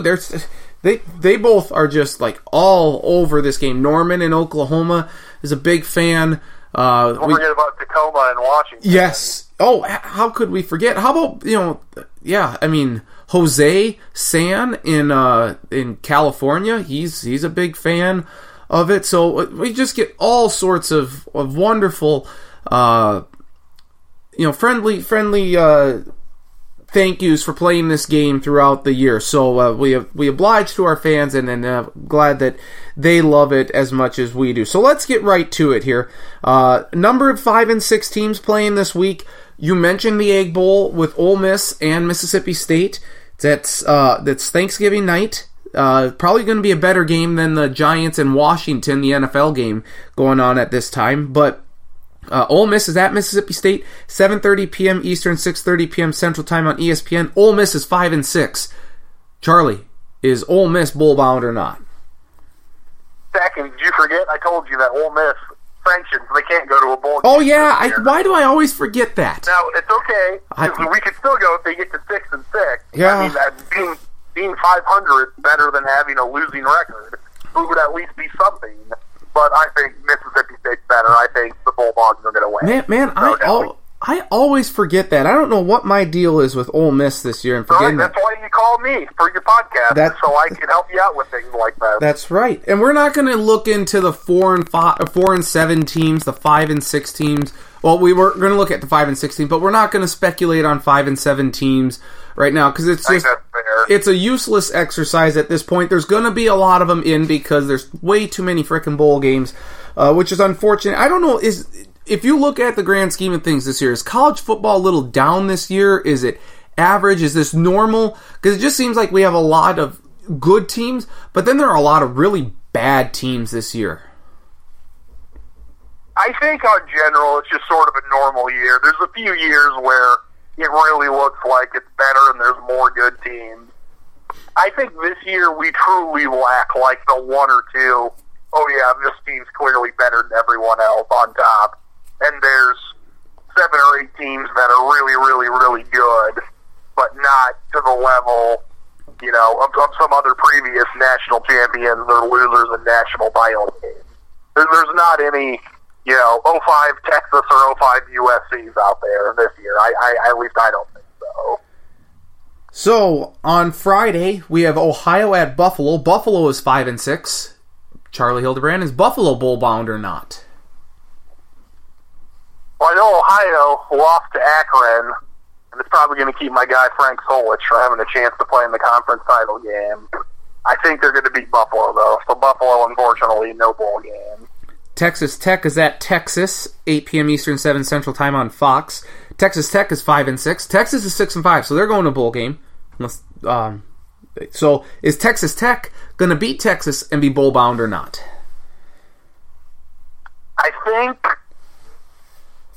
I feel like Texas is going to win. I don't know.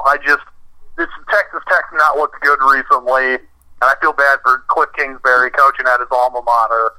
He had a really good first year, and it seemed like that hire was going to work out great. I think they're going to lose, and I think there's a solid chance that hot guy Cliff Kingsbury is going to get fired too. Oh, women everywhere are going to be so sad about that. The bowl elimination game maybe is between California and UCLA Friday night. FS1, 10:30 p.m. Eastern, 9:30 p.m. Central Time. Each team is 5-6. So for this exercise, they both could get in, but to make sure they are bowl bound and can punch their ticket to bowl season, Charlie Hildebrand, which team is going to be bowl bound after Friday night? I'm going to give you an answer, and then I'm going to give you a brief overview of something that is interesting, maybe only to me, but I hope you kind of enjoy. Yes. I'm going to say Cal wins. No bowl game for UCLA. And then we will look back on the end of the Jim Moore getting fired tenure, which is the Josh Rosen tenure. Yep. And we'll say, wait, what? They only made one bowl game, and the bowl game they made, they lost to 5-7 Nebraska? Yep, that's why Jim Moore got fired. So I'm going to say Cal wins. Was that the Foster Farms Bowl? That was, with a Nebraska team that shouldn't have been in there, and then they cranked out about 330 rushing yards. Yep. In UCLA. It looks like that's probably, there's a strong chance that's the only bowl game Josh Rosen is going to have a chance to play. I remember that because I had a lot of confidence points on UCLA and was stunned that Nebraska. Same with me, man. Same with me. Saturday, we mentioned the Gophers a couple weeks ago, but going through this exercise, they are 5-6. They're taking on undefeated Wisconsin. I think there's a better chance of a snowball surviving in hell than Minnesota beating Wisconsin, but I'll just ask it anyway. Is Minnesota bowl bound or not? I don't think so. The only way I think it happens is if they can find a way to sneak in Nebraska's defense to play against the Minnesota offense. Okay. That's the only way. By the way, that's at 3:30 p.m. Eastern, 2:30 p.m. Central Time on ABC. At noon Eastern, 11 a.m. Central Time on ABC, Georgia is at Georgia Tech. Georgia Tech is 5-5, so because they had a game with Central Florida canceled because of Hurricane Irma. So I would think that if they get to 6-5, I would think that they're going to be taking over a 5-7 team. At least one would hope. So I will ask it for this game: is Georgia Tech going to be bowl bound or not? I don't think so. I think this is the wrong year. I forget what the name of that rivalry game is. It's a pretty sweet name. I think it might be Clean Old Fashioned Hate. But this is not the Georgia team you want to have to try to get bowl eligible again. No, I would agree with that. Tulane is at SMU, noon Eastern, 11 a.m. Central Time on CBS Sports Network. Tulane is 5-6. SMU is 6-5. Is Tulane bowl bound or not? I don't think so. SMU's pretty good. I think SMU's going to beat them. And then, unfortunately for SMU, I think their coach might leave for possibly the Texas A&M job after this year.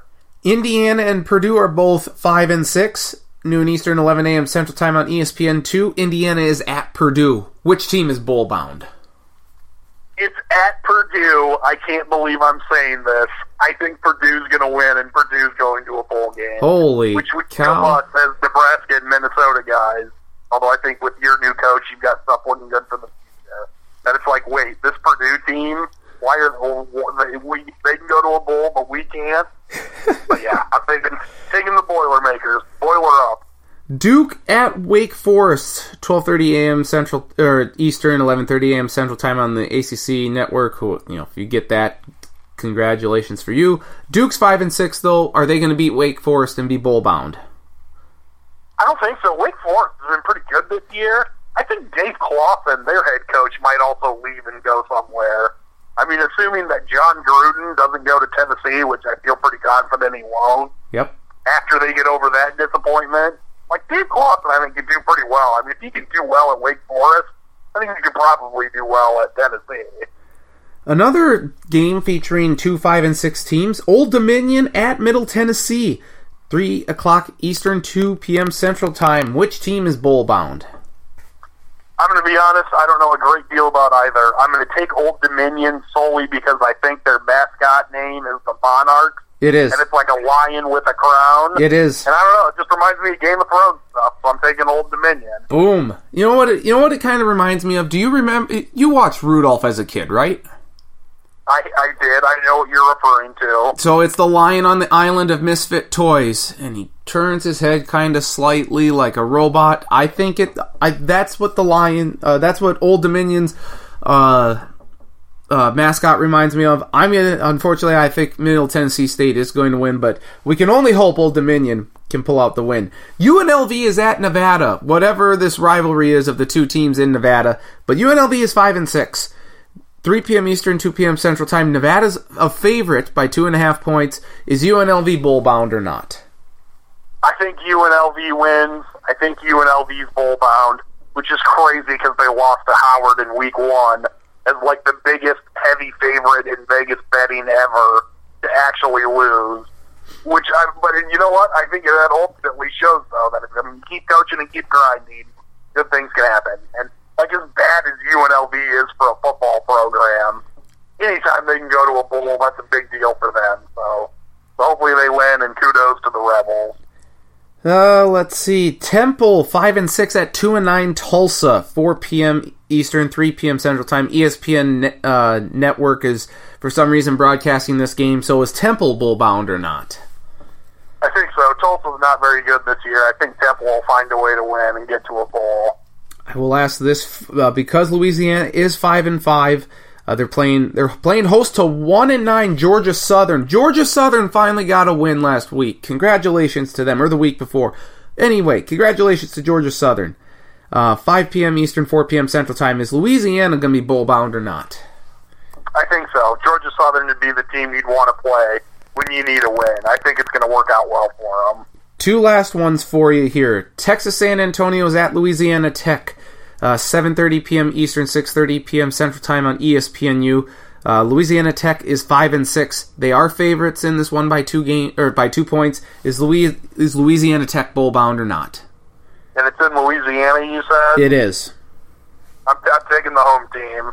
All right, and then full eligibility for Terry Bradshaw.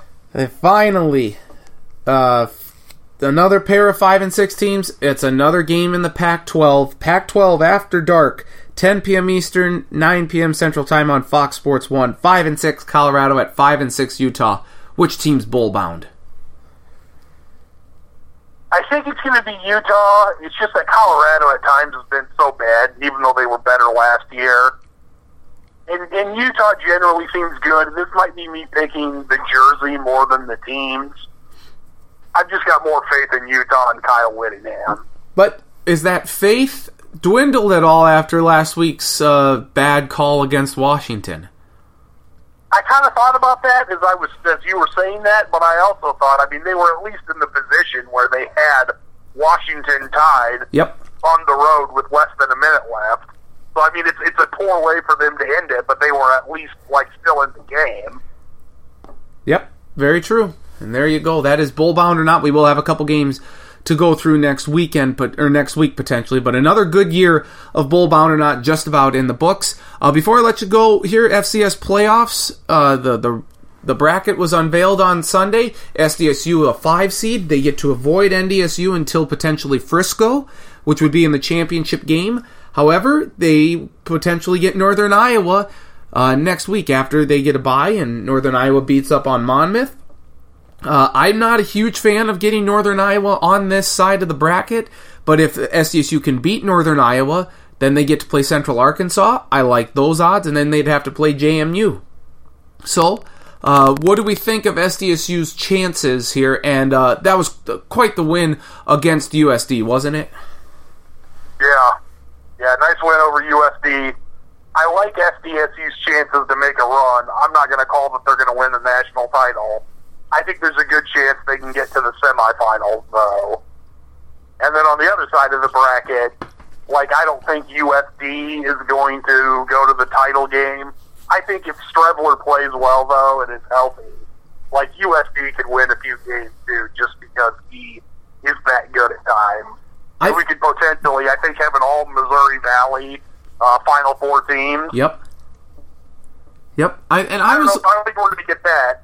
But I think there's a pretty good chance that South Dakota State and North Dakota State are at least both going to be in the semifinal. I think North Dakota State's got a cakewalk to Frisco. I mean, you get to play Northern Arizona or San Diego. Psh, that's nothing. Wofford, no thank you. And then Jacksonville State, we know how bad that they've been beaten by North Dakota State in the past. So I'm not really looking at this as anything other than North Dakota State either meeting South Dakota State or James Madison on the other side. But that game against USD, I was impressed that SDSU was able to, hold Strevler down as much as they did. He was not all that impressive to me, running or throwing it. And I guess the other big takeaway besides that, what's going on with Jake? Well, I mean, we got to take into account, though, that USD ran for, 300 yards in the Yes, game? they did. Yep, they did. And it was because they were trying to make sure, I think, also that Strevler wasn't the guy that, so that opened up stuff for the other guys, too. Yep, that's very fair. Both running backs, I believe, had over 100 yards for USD, and they were very good, pretty fast and whatnot. But the one other concern I have for SDSU is Jake Wenicky is dropping a lot of passes here. Yes, he did have 2 catches for 80 yards and 2 touchdowns, but he had one where he's streaking down the sideline. It was going to be like a 35 or 40 yard gain, and he just right in his hands, and he dropped it. He had another one on the sidelines. Taryn maybe overthrew him a little bit in the end zone, but that's a ball that Jake normally comes down with. He's just struggling a little bit this year, and I'm a little surprised he's dropping as many balls as he is, and I hope that he rectifies that come playoff time. Yeah, I don't know what the deal's been with him this year. I mean, this is like his worst season of his 4 years. He's been great the last 3. And, I don't want to say he's been, bad. I mean, I think he's still got, 600 yards or so receiving.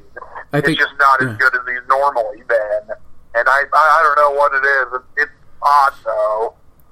Yeah, so I hope it turns around here. They do get an off week, so I think that's great. And then we'll see what they can do most likely against Northern Iowa. But Charlie, thank you so much for the time as always. Have a great, happy Thanksgiving. Enjoy the food, enjoy the football, enjoy the family, and we'll be talking with you hopefully next week.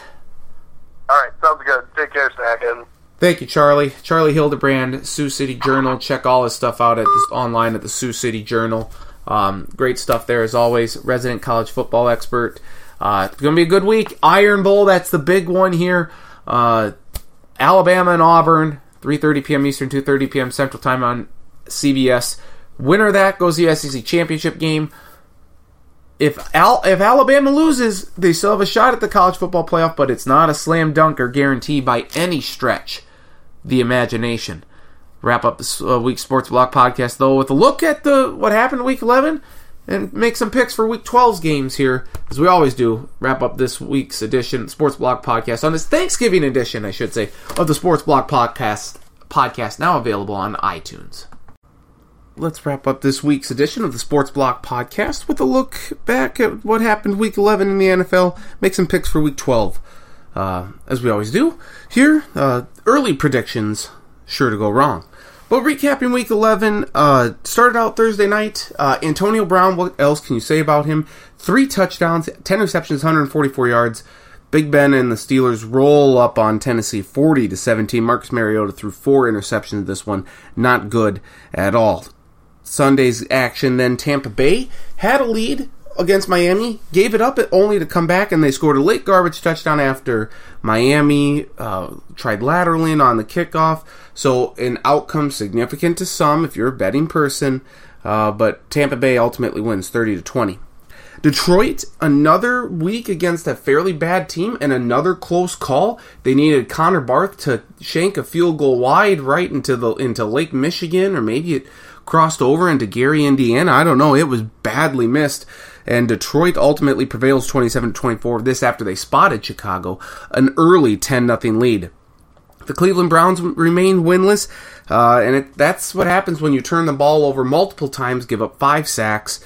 They were only trailing 13-7, but the Jaguars scored a defensive touchdown late. Jaguars 7-3, a 4-game win streak. First time in a decade, I believe I saw. Pretty remarkable. They sit atop first of the AFC South. 19-7 winners over Cleveland. Baltimore shuts out the Green Bay Packers 23-0. Brett Hundley, 2 interceptions in the first 2 possessions. 3 interceptions in total, plus a fumble, so 4 turnovers overall. And the Ravens, do you know their defense has 3 shutouts this season already? Quite remarkable. But the Ravens get the job done. 23-0 winners over Green Bay. It was a tremendous quarterbacking display. Tom Savage against Blaine Gabbert in Houston. Get excited, folks. Oh, wait, Colin Kaepernick is still available, and these were the 2 quarterbacks in this game? I digress, though. Arizona was trailing 24-21. So Tom Savage actually played decent in this game, but that's relative to how poorly he's played so far this year. Arizona was trailing 24-21, went for it on 4th and 1, didn't get it. Bruce Arians, Cardinals head coach, afterwards said blame me for that call, and then Monday said, no, wait, I made the right call. It was some terrible execution. So neither here nor there, but Texans ultimately prevail 31-21. As Travis and I talked about, the Vikings beat up on the Rams 24-7, gave up an opening touchdown, nothing the rest of the way. Cooper Kupp, fumbled at the 1. Anthony Harris forced it, recovered it, and that was swung the tide of the game, that's for sure. The Vikings, Adam Thielen, another big game from him. Latavius Murray, a couple touchdowns on the ground. Vikings 24-7 winners. They played this Thanksgiving Thursday against Detroit. We'll make that pick here momentarily. The Saints were trailing Washington 31-16. 5 minutes left in the fourth quarter. It looked like Kirk Cousins and Washington were going to pull out the victory here.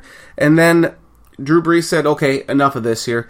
Vintage Drew Brees throwing 2 touchdowns in the final 5 minutes, including one to Alvin Kamara, who juggled it, and then 3 Washington defenders said, nope, I guess we aren't going to tackle him. And then a terrible intentional grounding penalty called against Washington. Kirk Cousins misdirection or misread. I don't know. The receivers are running inside. He throws it to the outside, but was not in any sort of danger of getting sacked. So there should have been no intentional grounding called. But as a result, 10-yard loss. Clock runs, and Washington gets out of field goal range, and they ultimately lose then in overtime, 34-31. So the refs jobbed them there. And the Kansas City Chiefs have now lost 4 out of 5. There's panic mode in Kansas City as the New York Giants, after they say Eli Manning gave a very passionate speech, but head coach Ben McAdoo had a very emotional conversation or emotional meeting with his players in the week, and they win 12-9 in overtime over Kansas City. This is the second 12-9 game of the year. Tennessee and Cleveland played one a few weeks back. The Chargers, Nathan Peterman, Travis and I mentioned this, he got the start over Tyrod Taylor. Possibly Sean McDermott should be fired, the Buffalo Bills head coach. Awful decision there. Peterman throws 5 interceptions in the first half, gets relieved by Tyrod Taylor, but at that point it was too little too late, and the Chargers roll on the Bills 54-24, a couple defensive scores. Keenan Allen, 159 yards, 2 touchdowns. Huge monster game from him. And the Chargers, they're climbing back into this AFC West race, and the Bills, after starting out 5-2, have lost 3 in a row. I'm kind of thinking the playoffs are not going to happen for them. The Bengals beat the Broncos 20-17. The Broncos on a 6-game losing streak. Defensively, they gave up 3 touchdowns to Andy Dalton.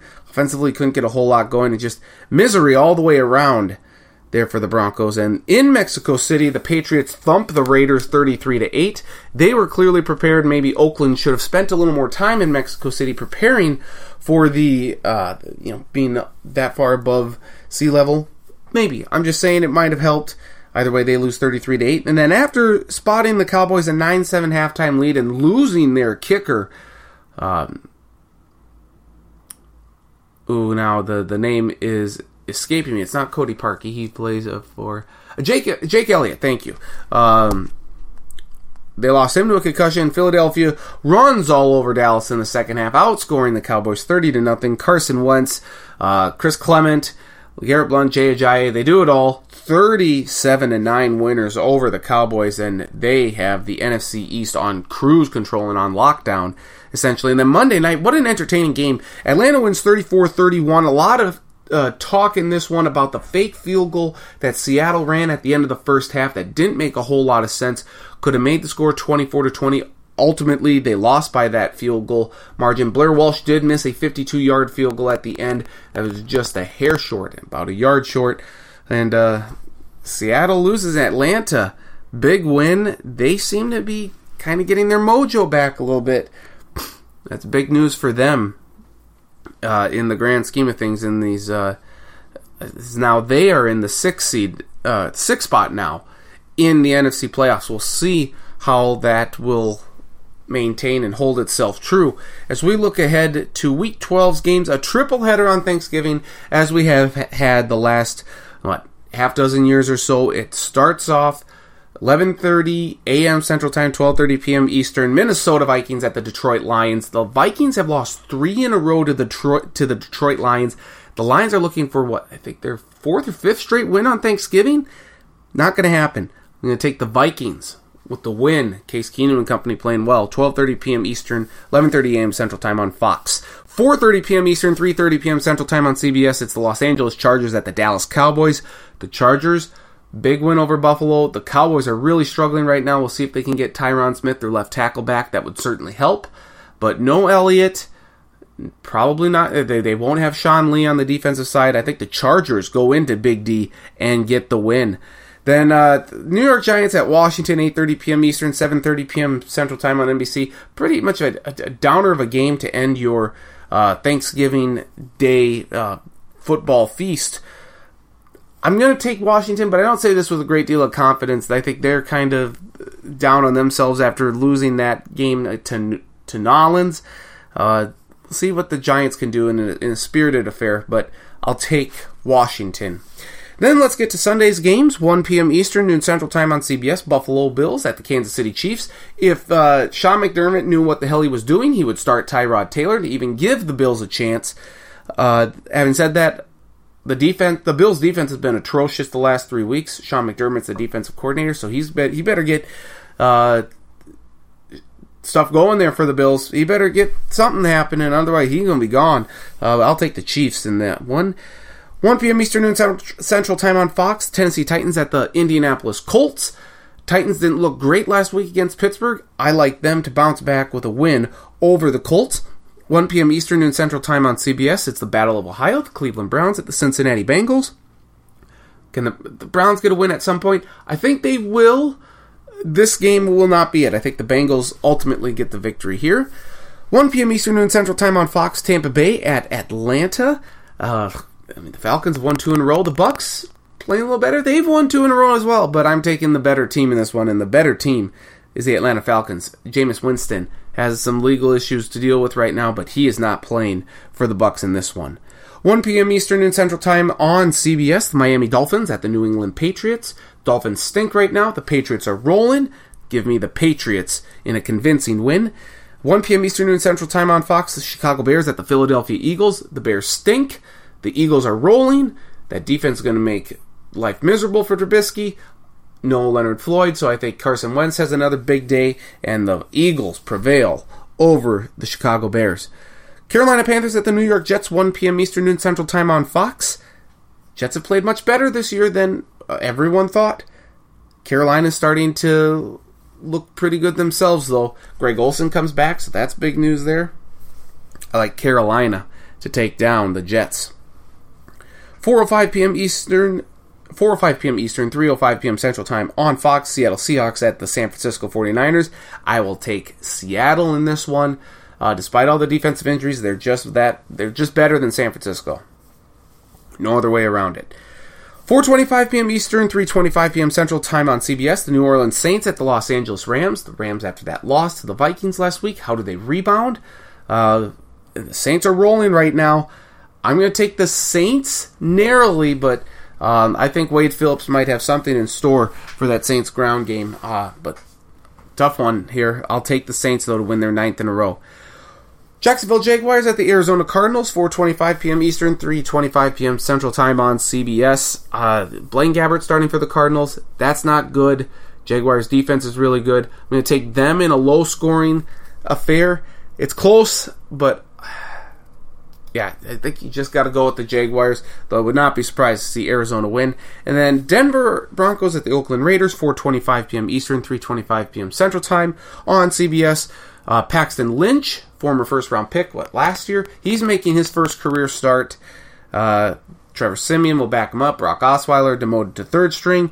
Raiders get a nice bounce-back win against the Broncos to stay alive in the AFC West.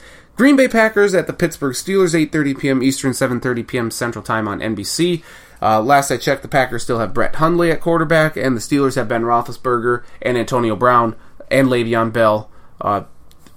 Triple B's roll to a win over the Packers. The Monday Night Football, 8:30 p.m. Eastern, 7:30 p.m. Central Time on ESPN. The Houston Texans at the Baltimore Ravens. Tom Savage against the Baltimore Ravens defense. Enough said. Taking the Ravens for the win. And that's a look at Week 12 games. The official picks and predictions for Thursday's games, the Thanksgiving triple header, will be found in the stack on Thursday, stackattack.sportsblog.com. And the rest of the games will be picked on Friday. Same spot, stackattack.sportsblog.com. You can follow me on Twitter at NDStackin for a link to the blog, as well as this podcast, which also can be found on iTunes. Otherwise, you can, on Facebook, friends with me, Nathan Stackin, have the link to the blog and the podcast posted there later this week. I want to wish each and every one of you a happy Thanksgiving. Hope you have a great time with family and friends. Enjoy the Black Friday shopping if you do that. Enjoy the football. Enjoy the weekend. Thankful that you continue to listen to this podcast. Appreciate your patronship, and hope you continue to listen. We'll be back next week with more talk. Eventually, we're going to take a little bit of a hiatus with the baby coming, but don't know when that is for sure yet. We'll keep you posted here. So meanwhile, just keep tuning in, keep downloading us, keep listening to us here on iTunes. And again, happy Thanksgiving, everyone. You've been listening to this week's Thanksgiving edition of the Sports Block Podcast. Happy Thanksgiving, everyone.